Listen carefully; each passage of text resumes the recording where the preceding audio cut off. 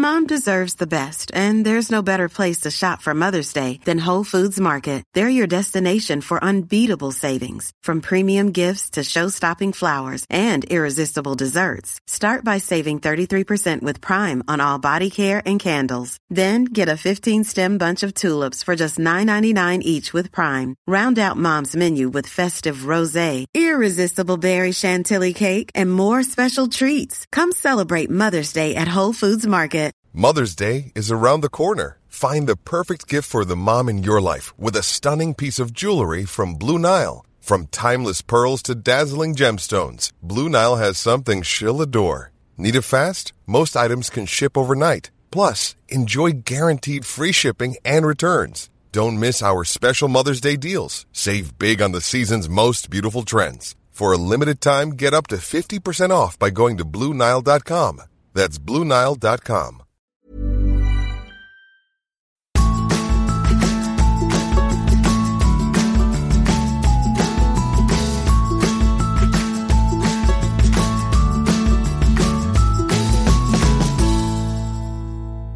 I ukens Ingefær-podcast feirer vi at våren her med å snakke om farver.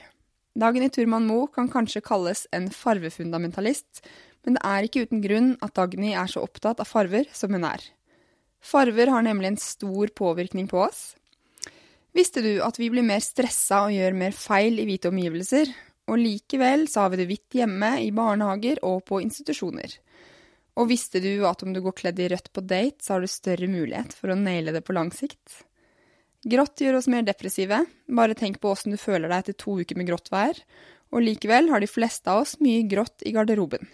Dette og mye mer snakker vi om i episode 55 av Ingefær-podcast. Jeg heter Sara Lossius, og du finner meg på saralossius.no, og som Sara Lossius i alle sosiale medier. Dagny finner du på dagnyfarvestudio.no, og søk på hashtaggen Dagens Dagny på Instagram for å bli inspirert. Og så anbefaler jeg deg å sjekke ut hennes nye bok, Farver til folket.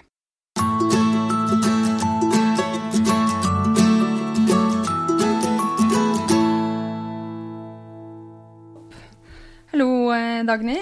Hei. Jeg er så glad at du vil være med på Ingefær og lære oss litt mer om farver. Jeg er veldig glad for å være med, for å få snakke om farger. Ja, så bra. Jeg må jo innrømme at når jeg skulle møte deg, så tenkte jeg litt mer på hva jeg skulle ha på deg. Fordi du har den hashtaggen Dagens Dagny på Instagram, og der er det veldig få av de farvene jeg bruker. Altså lite hvitt, sort og grått. Ingenting hvitt, sort og grått. Nei, så derfor så måtte jeg gå for litt rosa i dag.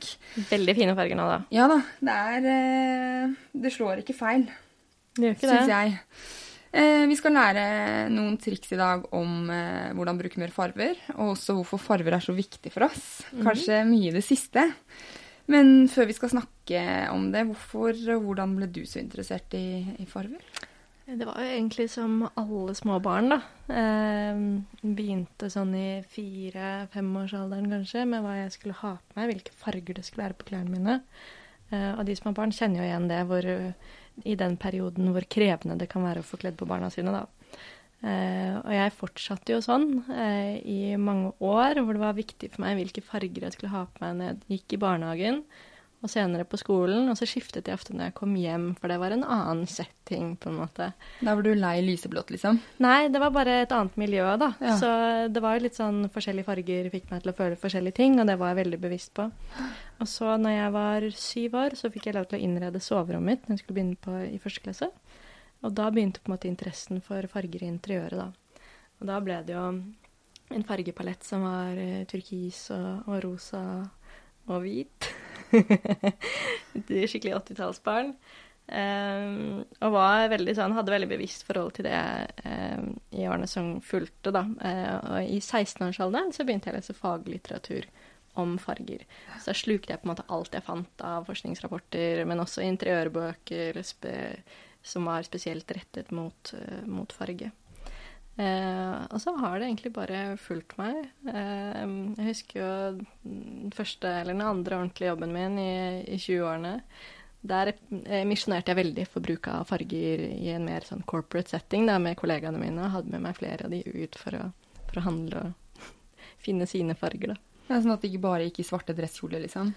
Ja, Eller? jeg synes jo det er noe ufeministisk ved å kle seg i slags kvinneversjon av et herreantrekk, da. Så for meg har det vært veldig viktig å ikke bare innføre fargene, for jeg synes jo sort er en begravelsesfarge, som egentlig ikke burde brukes i begravelser heller, på en måte, fordi man har så negative assosiasjoner til den. Men at man får kommunisert mer av det man ønsker ved en målrettet bruk av farge, da. Ja, den skal vi lære litt etterpå. Men først litt bakgrunn. Hva er en farve? Kanskje banalt spørsmål, men det er ikke det likevel, eller? Nei, det er egentlig et veldig godt spørsmål. Farger er lysbølger som kommer fra solen vår. Og når de kommer ut fra solen, så er de faktisk regnbuefargede. Så du kan se hvordan en lysbølge ser ut hvis du holder en prisme opp mot lyset. Da kommer hele regnbuen på veggen din. Og grunnen til at vi bare ser en av disse fargene på forskjellige ting rundt omkring i naturen, et tre er for eksempel grønt, stammen er brunt og sånne ting, er fordi de har partikler som reflekterer de andre fargene i lysbølgene, og så tar de til seg da den fargen som vi ser de som. Så det er ingenting som egentlig har en farge, men den reflekterer visse lysbølger. Så uten lys er det ingen farger. Det er litt abstrakt å tenke på, merker jeg. Hvis du slår av lyset da, så kan du blir ikke det se noen farger. Nei, i skyggen ser du, eller når det er skyggefullt og solen har gått ned, så ser du ikke fargene. Nettopp på grunn av fravær av lys. Ja. Og så er det sånn at ulike farver påvirker oss. På forskjellige måter. Ja, og det ligger det også en del forskning bak, gjør det ikke det? Mye forskning bak. Men likevel så virker man litt sånn ubevisst på det? Veldig ubevisst på det. Det er kanskje en farge som vi har et ganske bevisst forhold til, og det er rødt. Ja. Det er jo den eneste fargen i fargesirkelen som får forskjellige navn hvis nyansen blir dyp eller lys. Mørk eller lys, hvor de lyse blir kalt rosa og de mørke burgunder, for eksempel. Og mange har veldig sånn bevisst forhold til akkurat den fargen, men når det gjelder farger generelt, så vil jeg si at nordmenn er særdeles ubevisste. Men hvordan påvirker det ulike fargene oss? Ta for eksempel, la oss ta grått da, som er ganske vanlig rundt omkring, og som jeg bruker mye. Dessverre. Grått er jo, som du sier, en veldig, veldig vanlig farge, både innenfor interiør, arkitektur og bilparken vår. Og den har vel fått status som nøytral, og for meg så er det kanskje en av de verste fargene vi kan velge å omgis med da.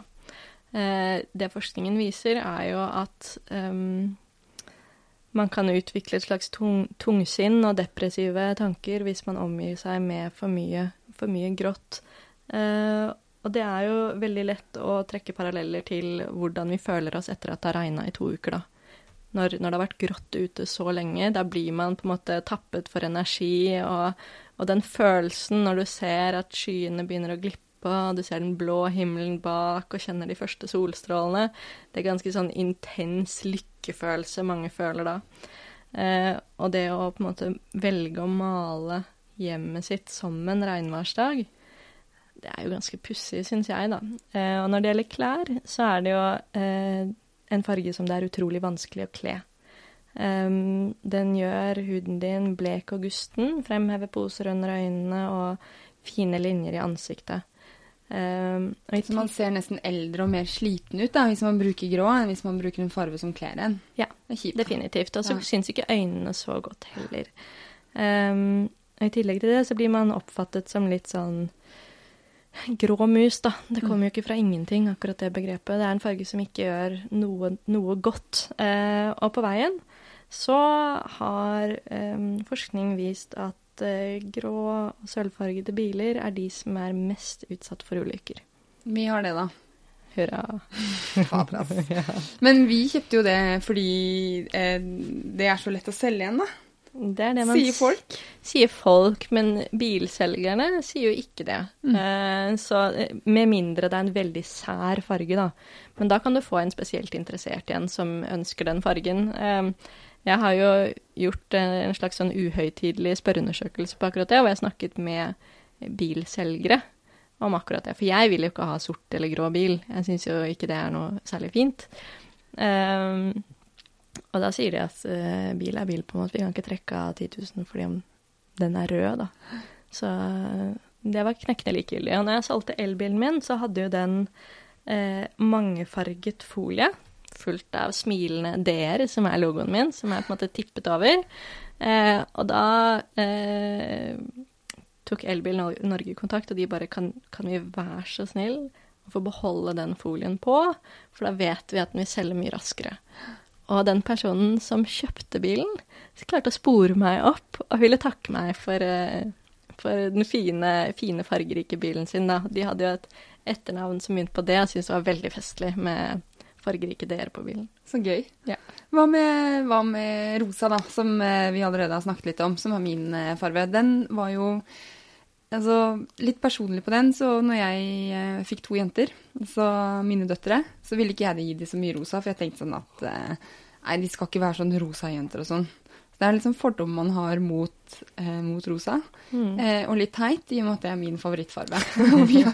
Deler av stuen vår er rosa. Men jeg synes rosa er interessant, da, for det har jo gått fra å være en kul, sterk farve til å bli litt sånn jentete, men nå har den tatt igjen posisjonen sin. Ja, og det å være jentete er jo ikke noe negativt, da, vil jeg si. Men den har blitt knyttet veldig sterkt opp til det feminine kjønnet, og de feminine verdiene, man kan kalle det. Og så har man på en måte videretolket det også til de feminine sidene som man ikke synes er så positive, da, med å være dollet og jålte, og at man har på en måte sammenstilt det med å være uintelligent. Og det er jo ingen korrelasjon mellom det å ønske å pynte seg og IQ. Men det vi ser nå er jo at rosa, som du sier, er på vei tilbake, og nå blir tolket på en mye bredere måte, og at vi ser på en måte det sofistikerte og elegante, også det kraftige og sterke med rosa. Og jeg er også veldig opptatt av, som jeg skriver i boken også, at farger har ikke kjønn. De er varme eller kalde, og vi trenger alle sammen.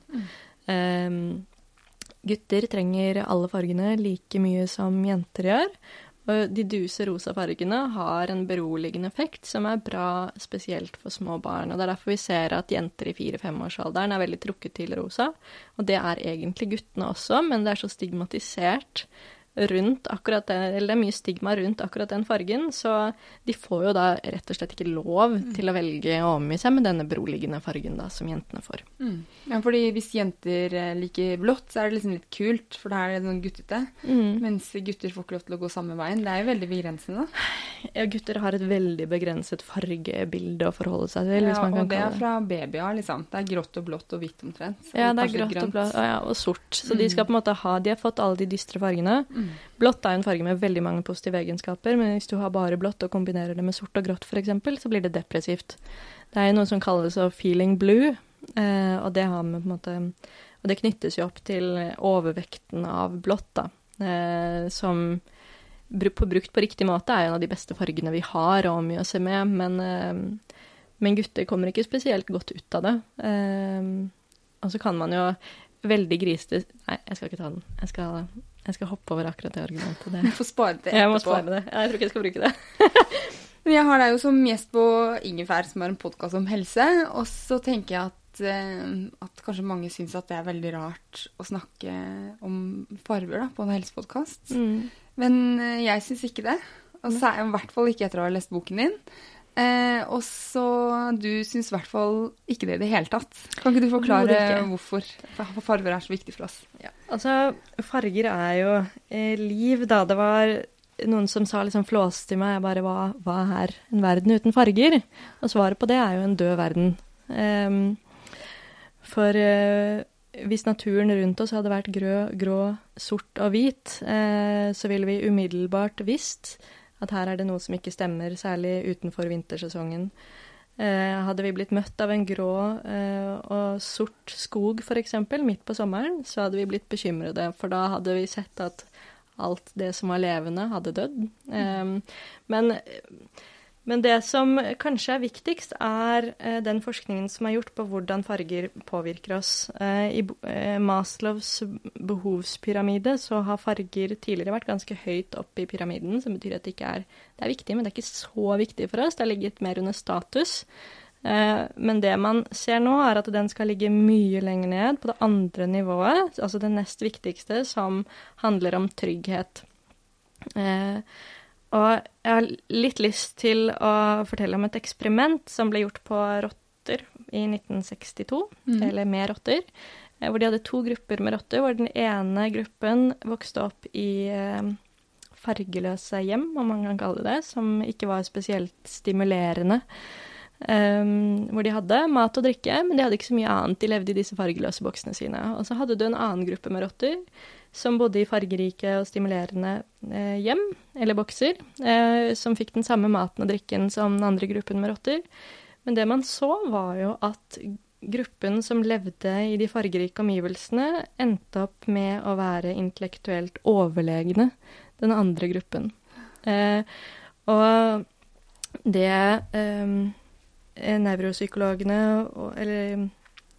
og miljøpsykologene sier jo at dette overførbart til oss gjelder mennesker. Og det senere eksperimenter har vist at de ikke bare intellektuelt overlegne, men hjernen deres utvikler seg forskjellig.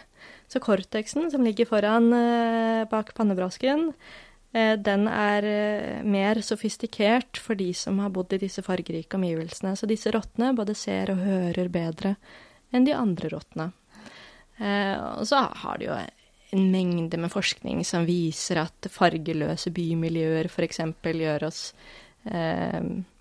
triste og uinteresserte og uengasjerte, og vi ser at vi oppfører oss helt forskjellig I fargerike bymiljøer med klassisk arkitektur enn det vi gjør I moderne bymiljøer med fargeløs arkitektur som bruker mye glass, betong og stål. Det skal vi komme inn på litt senere. Men jeg tenker også på at du skriver I boken at farver jo en av de viktigste ikke-verbale kommunikasjonsformene vi har. Og det tror jeg vi glemmer litt. Ja. Fordi altså det at vi ser farver før form. Så det betyr at når jeg går bortover gaten, så danner folk seg et inntrykk av meg på bakgrunn av farvene, for eksempel. Ja, det det. Det det litt trist da, når jeg går I grått og sort. Litt sånn deppa Sara. Litt deppa Sara. Litt uvennlig og utilnærmelig. Ja, ikke sant? Det litt trist. Det det. Jeg tenkte vi skal gå inn på farvebruk. Vi skal snakke om det I det offentlige rom, som du var inne på nå, interiør og selv. Og da tenker jeg vi snakker eller begynner med oss selv da. Ja. For veldig mange av oss litt sånn redd farver. Det virker, første så det litt sånn at man tenker, eller man kan tenke sånn at når man bruker farver så man litt sånn kunstnerisk flåsete. Type lilla gevante fra Uno med sånn papegøy. Ok, ja. Ja, altså at man virker mer seriøs og kompetent og kanskje litt mer tøff hvis man bruker hvitt, grått og sort, kanskje. Ja. Det feil. Ja. Det virker kanskje seriøs og alvorlig.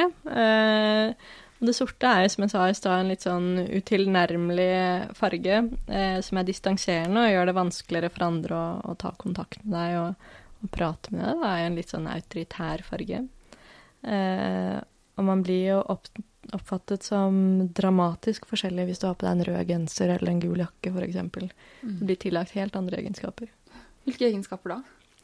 Rødt jo todelt, og der kommer det jo veldig an på plagget, hvor den ene siden til rødt den sensuelle og erotiske delen, og rødt et slags, kan du si, globalt lingua franca for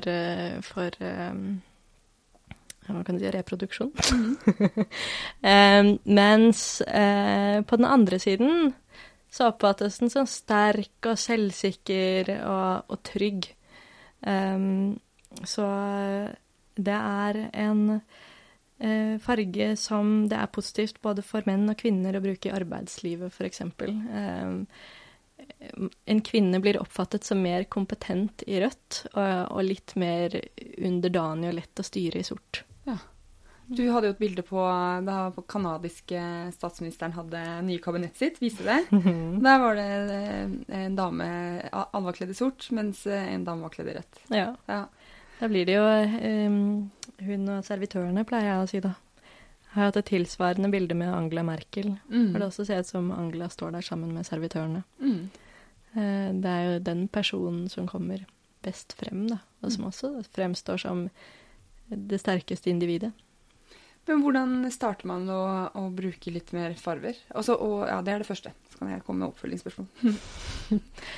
Det første man bør gjøre er kanskje å finne ut av hvilke farger som man trenger, som man kler. Og det har jeg jo listet opp i boka, sånn at man kan få en litt sånn slags pekepinn på hvilken retning man bør gå. Men jeg kan jo si at de fargene som flest folk kler er blått, grønt, brunt og rødt. Og da gjelder det å finne den rette nyansen, da.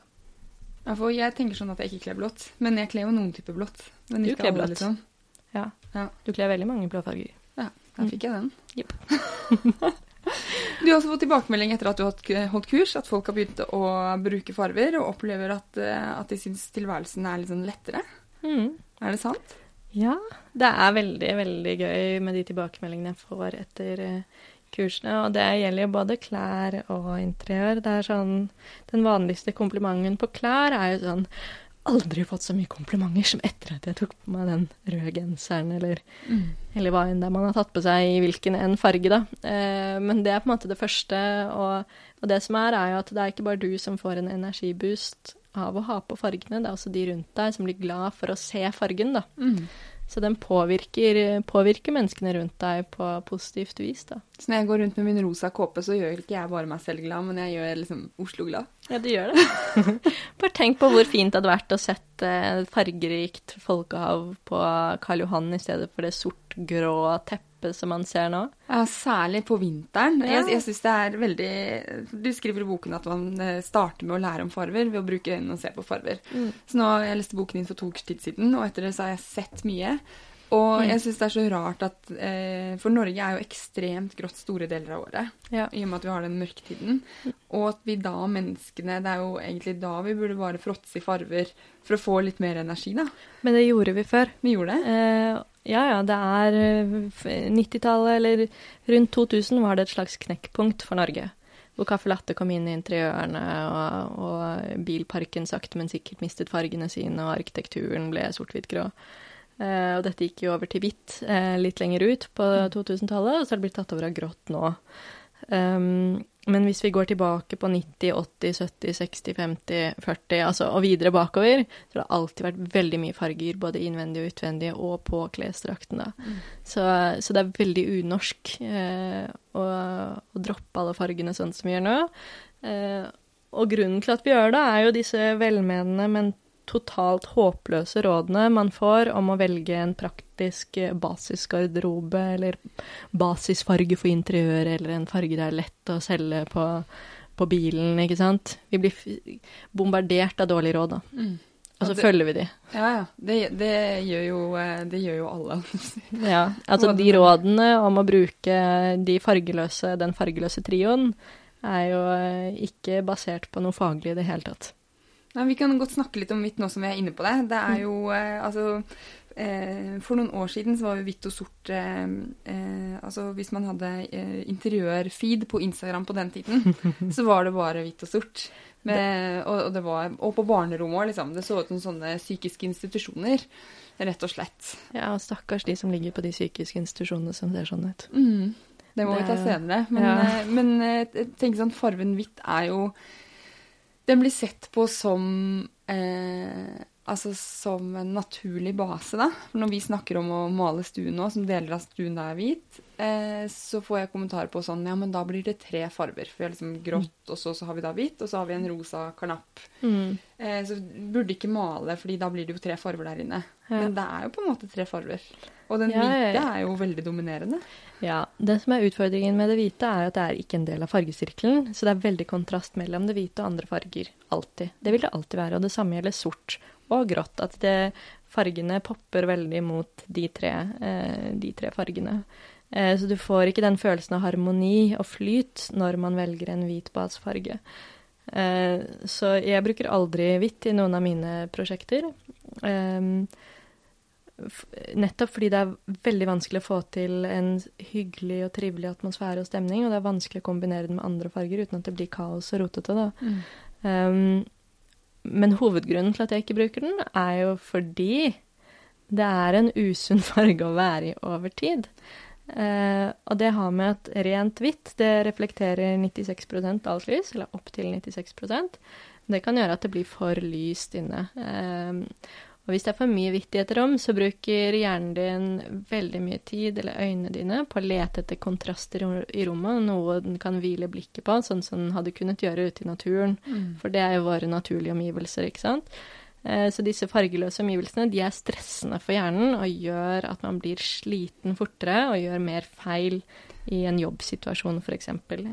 I tillegg til det, så gjør alt lyset det stressende for øynene, så hvor de da etter hvert begynner å sende smertesignaler til hjernen, og så kan utløse hodepine og migreneanfall.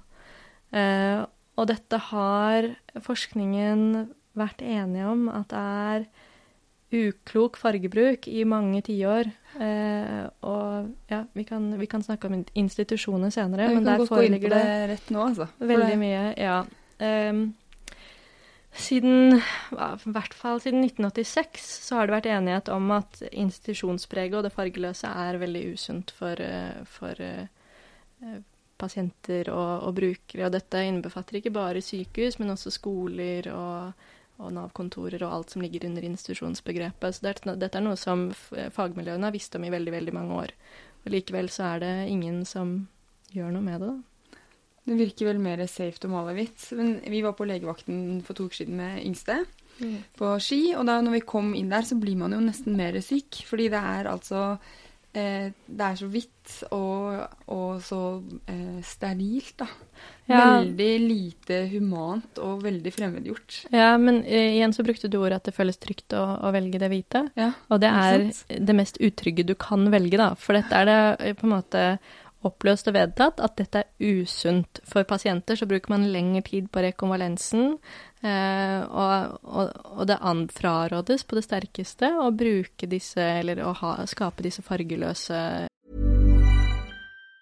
Mom deserves the best, and there's no better place to shop for Mother's Day than Whole Foods Market. They're your destination for unbeatable savings, from premium gifts to show-stopping flowers and irresistible desserts. Start by saving 33% with Prime on all body care and candles. Then get a 15-stem bunch of tulips for just $9.99 each with Prime. Round out Mom's menu with festive rosé, irresistible berry chantilly cake, and more special treats. Come celebrate Mother's Day at Whole Foods Market. Millions of people have lost weight with personalized plans from Noom. Like Evan, who can't stand salads and still lost 50 pounds. Salads generally for most people are the easy button, right? For me, that wasn't an option. I never really was a salad guy. That's just not who I am. But Noom worked for me. Get your personalized plan today at Noom.com. Real Noom user compensated to provide their story. In 4 weeks, the typical Noom user can expect to lose 1 to 2 pounds per week. Individual results may vary. Miljøene på institusjoner da. Men det vel en av de vanligste farvene, det ikke det? Jo.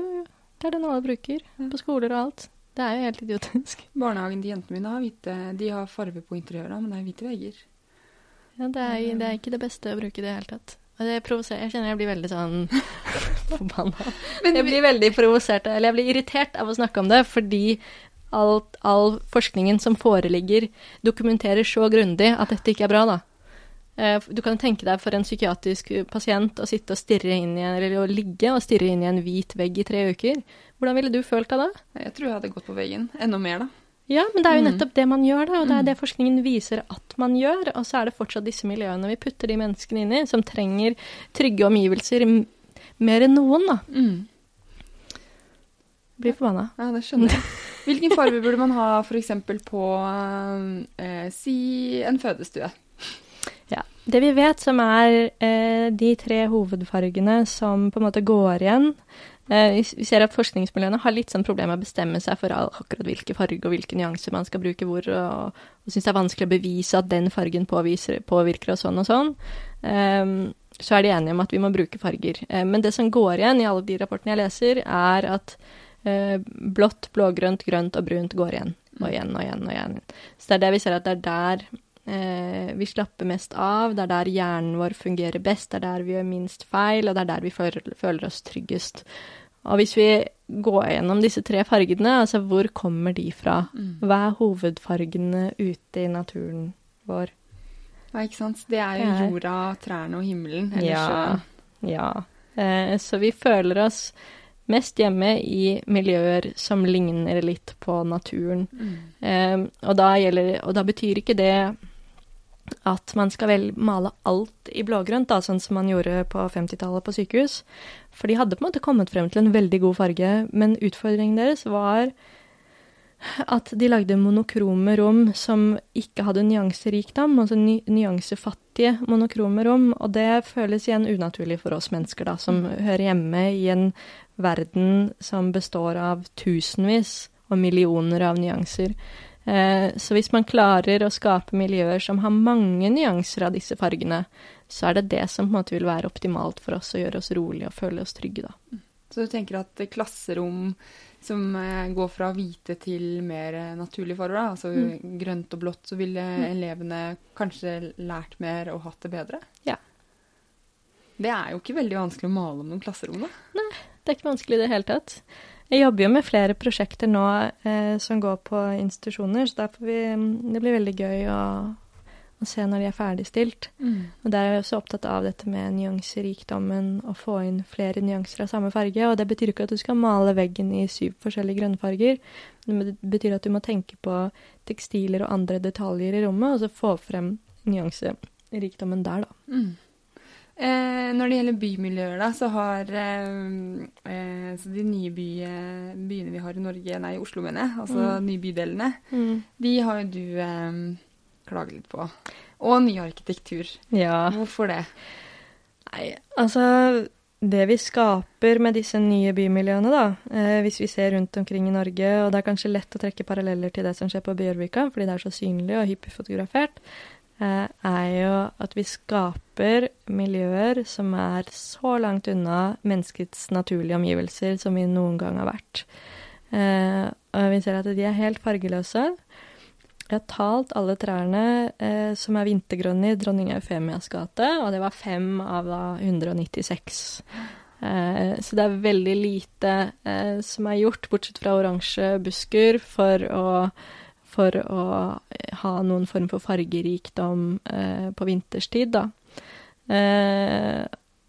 Og arkitekturene har og kantete, det ikke noe organisk der i det hele tatt, det ingen farger, det store glassfasader, mye betong, mye stål, og det foreligger så mye forskning også på dette fra miljøpsykologer over hele verden, på at dette feil vei å gå. Og det også en egen retning som heter biofili, som går spesifikt inn på dette med at mennesket blomstrer og trives best i omgivelser som ligner på naturen.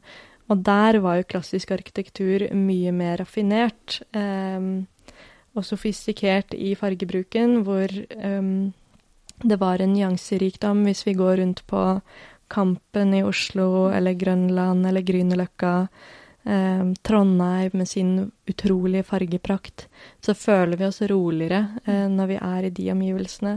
Og det jo også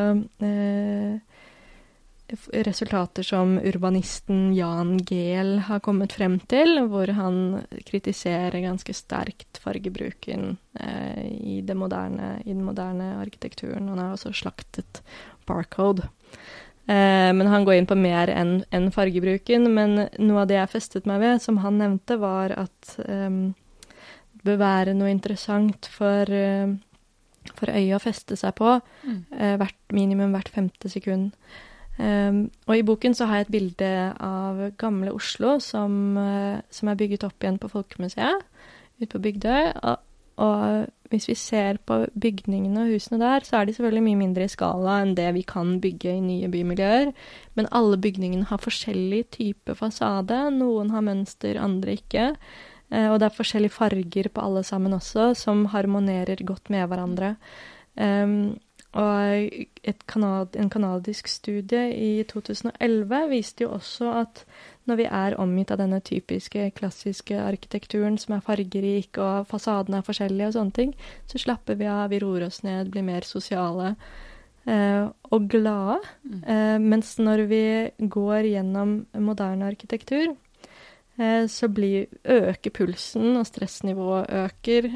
Vi slutter å snakke med de rundt oss, og man blir rett og slett forknyttet, da. Og det jo fordi hjernen og kroppen og urmennesket i oss skriker jo at hva dette for noe, hvor vi nå? Uttrykk. Ja. Så har du ikke noe å feste blikket på, for hvis du ser inn i bygningsfasaden, så ser du på deg selv.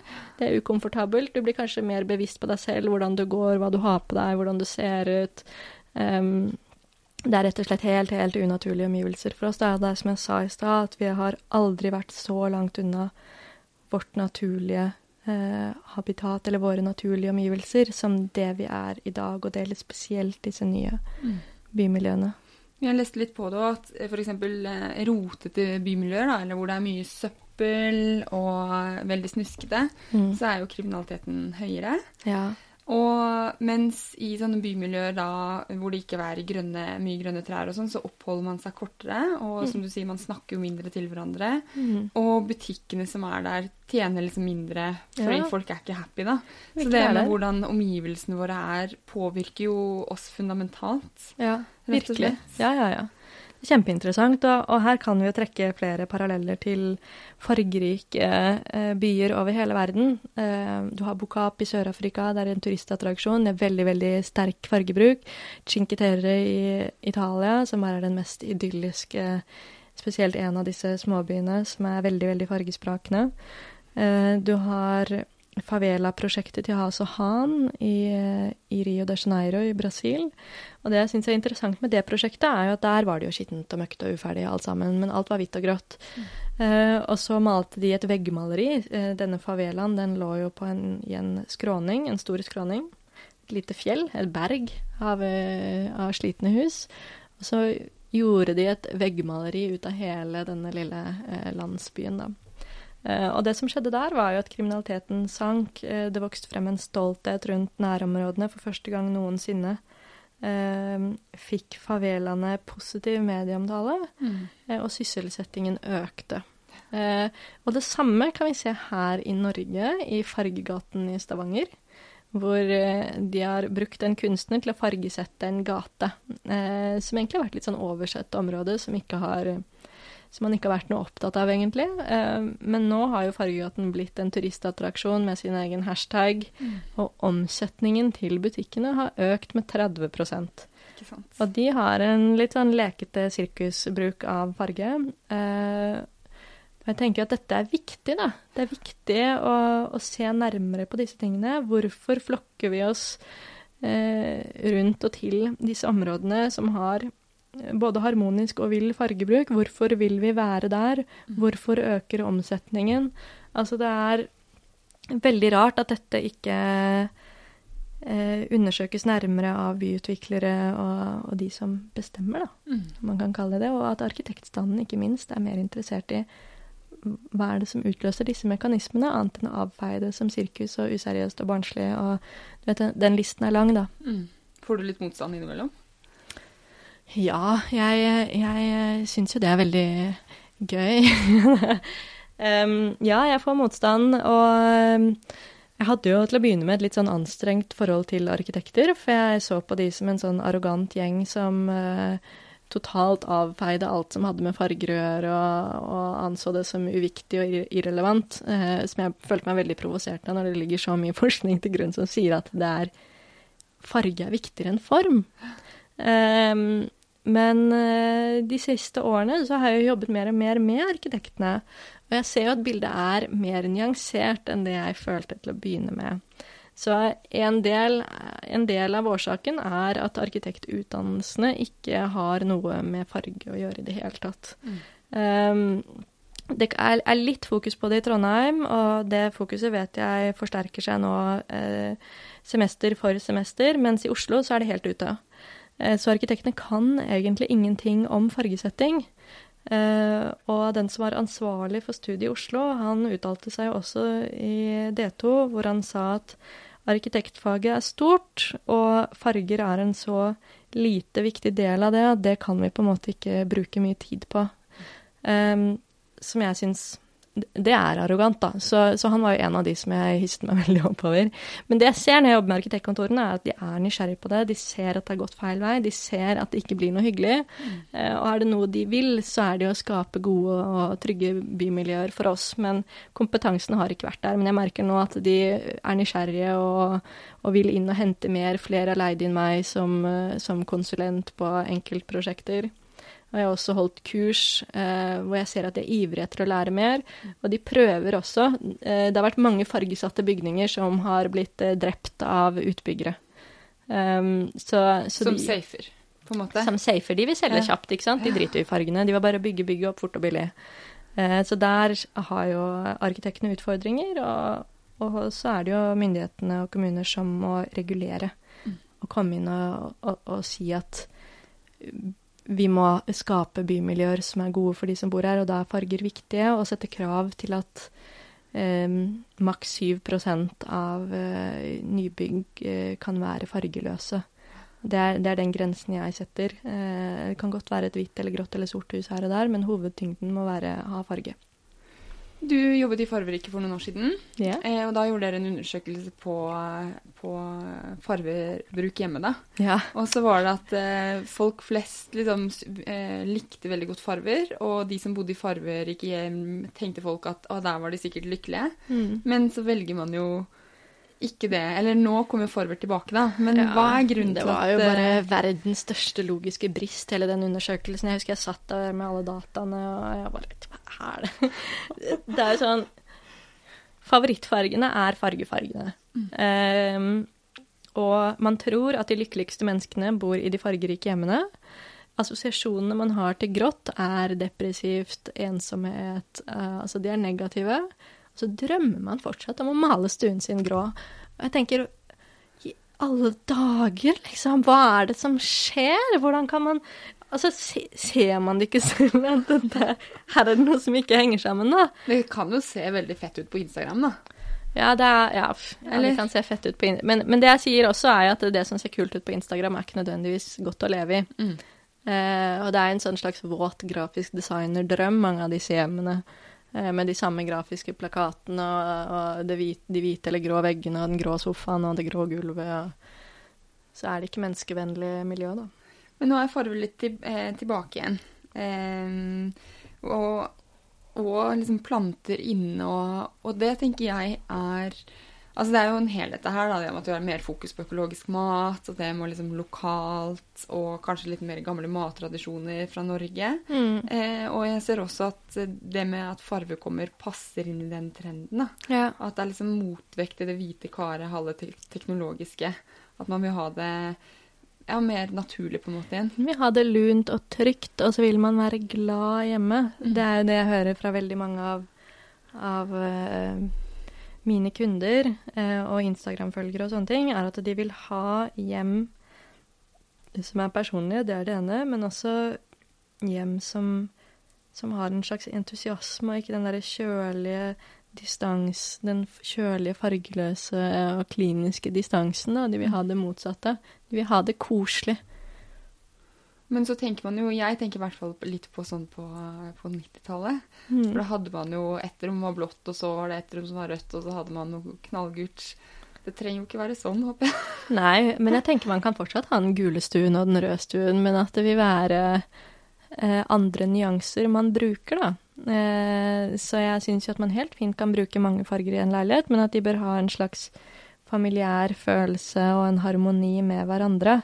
Så de nyromantiske bondefargene som vi brukte på 90-tallet, kommer tilbake igjen, for nå er vi jo på vei inn i en epoke hvor alle nyansene og fargene nesten kommer tilbake igjen, men de vil ikke bli satt sammen på den måten som vi husker fra den tiden da, sammen med furu og disse tingene. Så du kan si at noen av rødtonene og gulfargene og blåfargene vil vi se på nytt igjen, men ikke sammen med hverandre. Så vi ser at veldig mange interiører nå har den nyanserikdommen som jeg snakket om. Så det er ikke blå vegger og blått kjøkken, men du kan kanskje ha en blåfarge på veggen som er dus, og så kanskje du har en dyp blå sofa, og så kanskje du har noen juveltoner på putene i sofaen. Altså, vi bruker fargene på en annen måte, rett og slett da.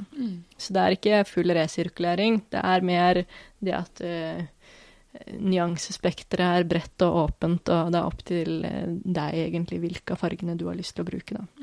Ja, hjemmet er jo det stedet vi er veldig mye i, så det er jo litt rart at man på en måte følger trender der, i stedet for å kjenne på hva er det jeg trives best med å ha rundt meg. Ja.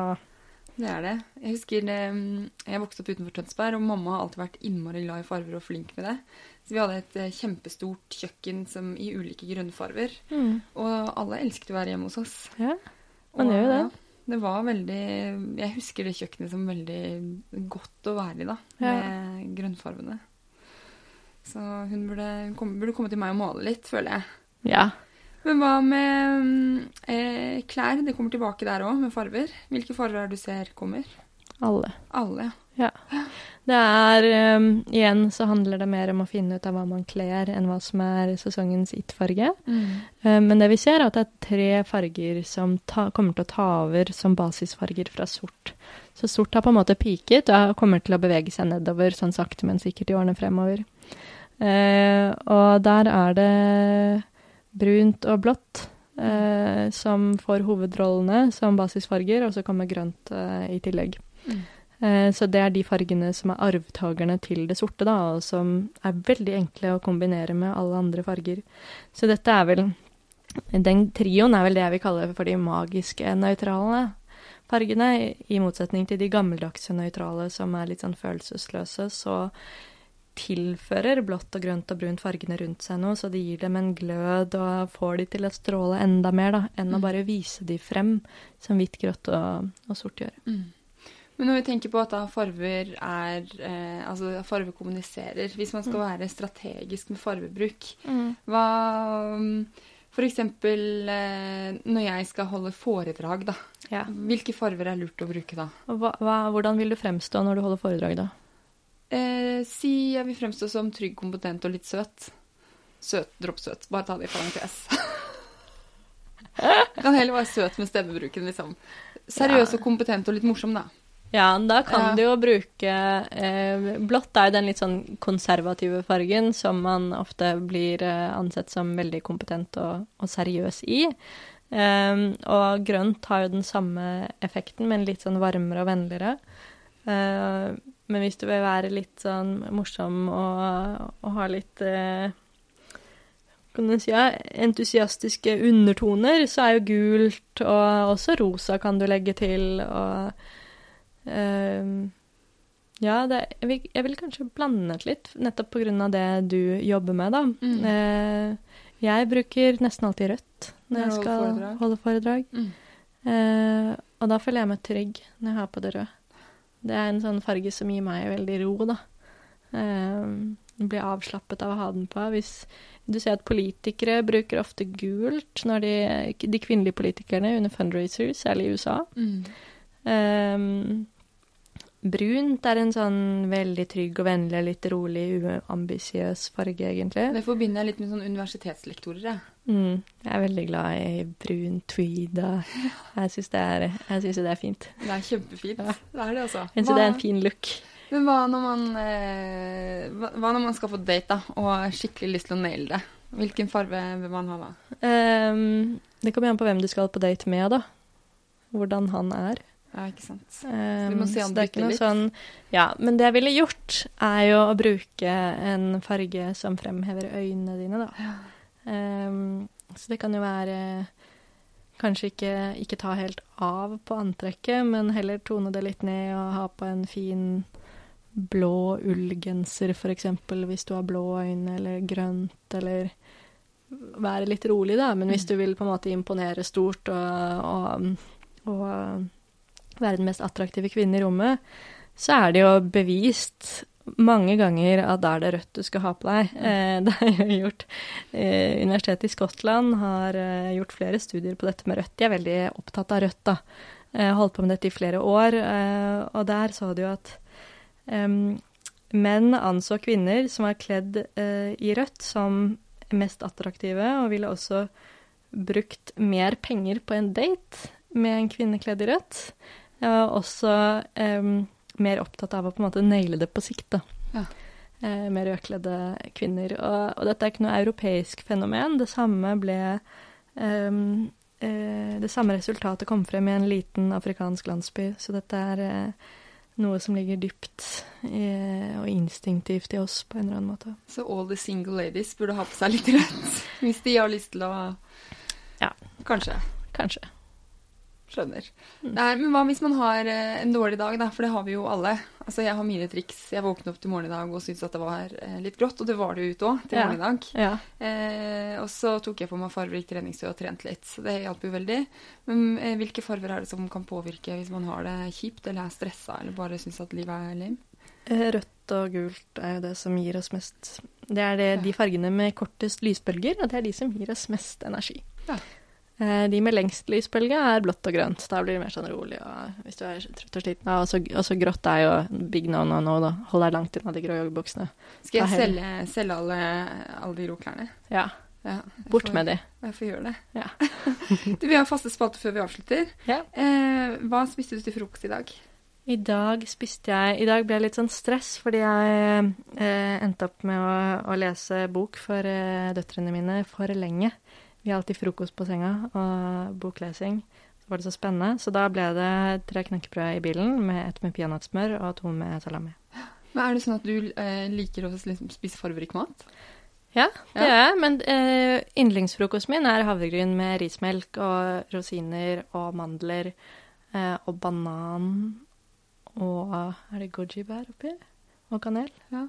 Det på en måte årets farve med litt rødt i, da. Med litt rødt i, og litt gult.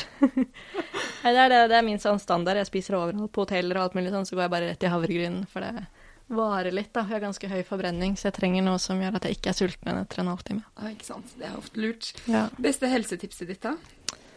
Det må bli å være omgitt seg med farger, og kle seg i farger, og... nyte de små tingene og ligge på gulvet og høre på musikk og alt mulig sånt da. Gjøre ingenting. Pass på å gjøre ingenting. Jeg synes de morgenene deres hørtes veldig fantastisk ut, for helsen. Ja, men det det, for jeg har en datter som A-menneske og en som B-menneske, og morgenene blir så kjipe hvis jeg må bære hun yngste ut på badet og kle på henne mens hun i ørska. Så i stedet så kommer frokostbrettet inn i sengen, og så får de bruke en halvtime på å sitte og spise mat, og enten så leser jeg, eller så ser de på Supernytt, og koser seg litt, da, og da hun så fin i formen, og hun må opp og kle på seg etter en halvtime, og lykke, og det vet du hva, etter at vi begynte med det, altså, jeg så glad for at vi gjør det. Ja, for det bare å se for meg at kortisolnivået hennes jo fantastisk mye bedre. Ja, men det og det. Hele lykkenivået hennes, liksom. Ja, hun eldste A-menneske, men hun blir også roligere av at den yngste roligere, da. Ja, ikke sant. Så for henne, så for begge to, så blir det veldig sånn harmonisk start på dagen. Og jeg får bedre tid, da dusjer jeg mens de spiser frokost, og... Slipper krangling og... Ja. Høres helt fantastisk ut. Frokost på sengen veldig undervurdert for barn, spesielt. Ja, jeg tar det tipset med meg og sjekker det ut i morgen, ja. Ja, bra. Hva ditt beste skjønnhetstips? Det farver det, vet du. Det farger, faktisk. Ja. Selvfølgelig det. Det jo enkleste måten å bli litt ekstra vakker på, å ta på seg et plagg du kler. Ja. Og som fremhever øynene dine og gir huden din glød, og ikke sant. Det jo... Du kan komme så sinnssykt langt med en genser du kler, da. Eller en kjole du kler. Det slår sminken lett. Ja, da får vi ta med oss det. Takk, Dagny, for at du gjorde oss litt klokere og litt mer inspirert. Vekk med grå klær og grått interiør og inn med farver. Ja!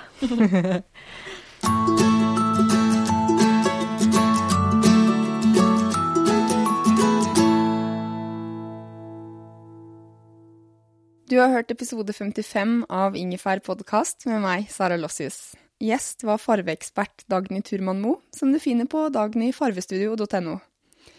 Jeg håper og tror at du har blitt inspirert til å bruke mer farver. Vi vurderer i hvert fall å male stuen vår i burgunder eller blå, i stedet for det hvite vi har, og jeg har shoppestopp av hvite, grå og sorte klær inntil videre. Bortsett fra brudekjolen. Inntil vi ses om en uke, kan vel en nyttig øvelse være å se etter farver hvor enn du er. Jeg personlig ble overrasket over hvor mye hvitt og grått og sort det er rundt omkring i Norge, og det er ganske kjedelig. Ha en god uke. Ha det.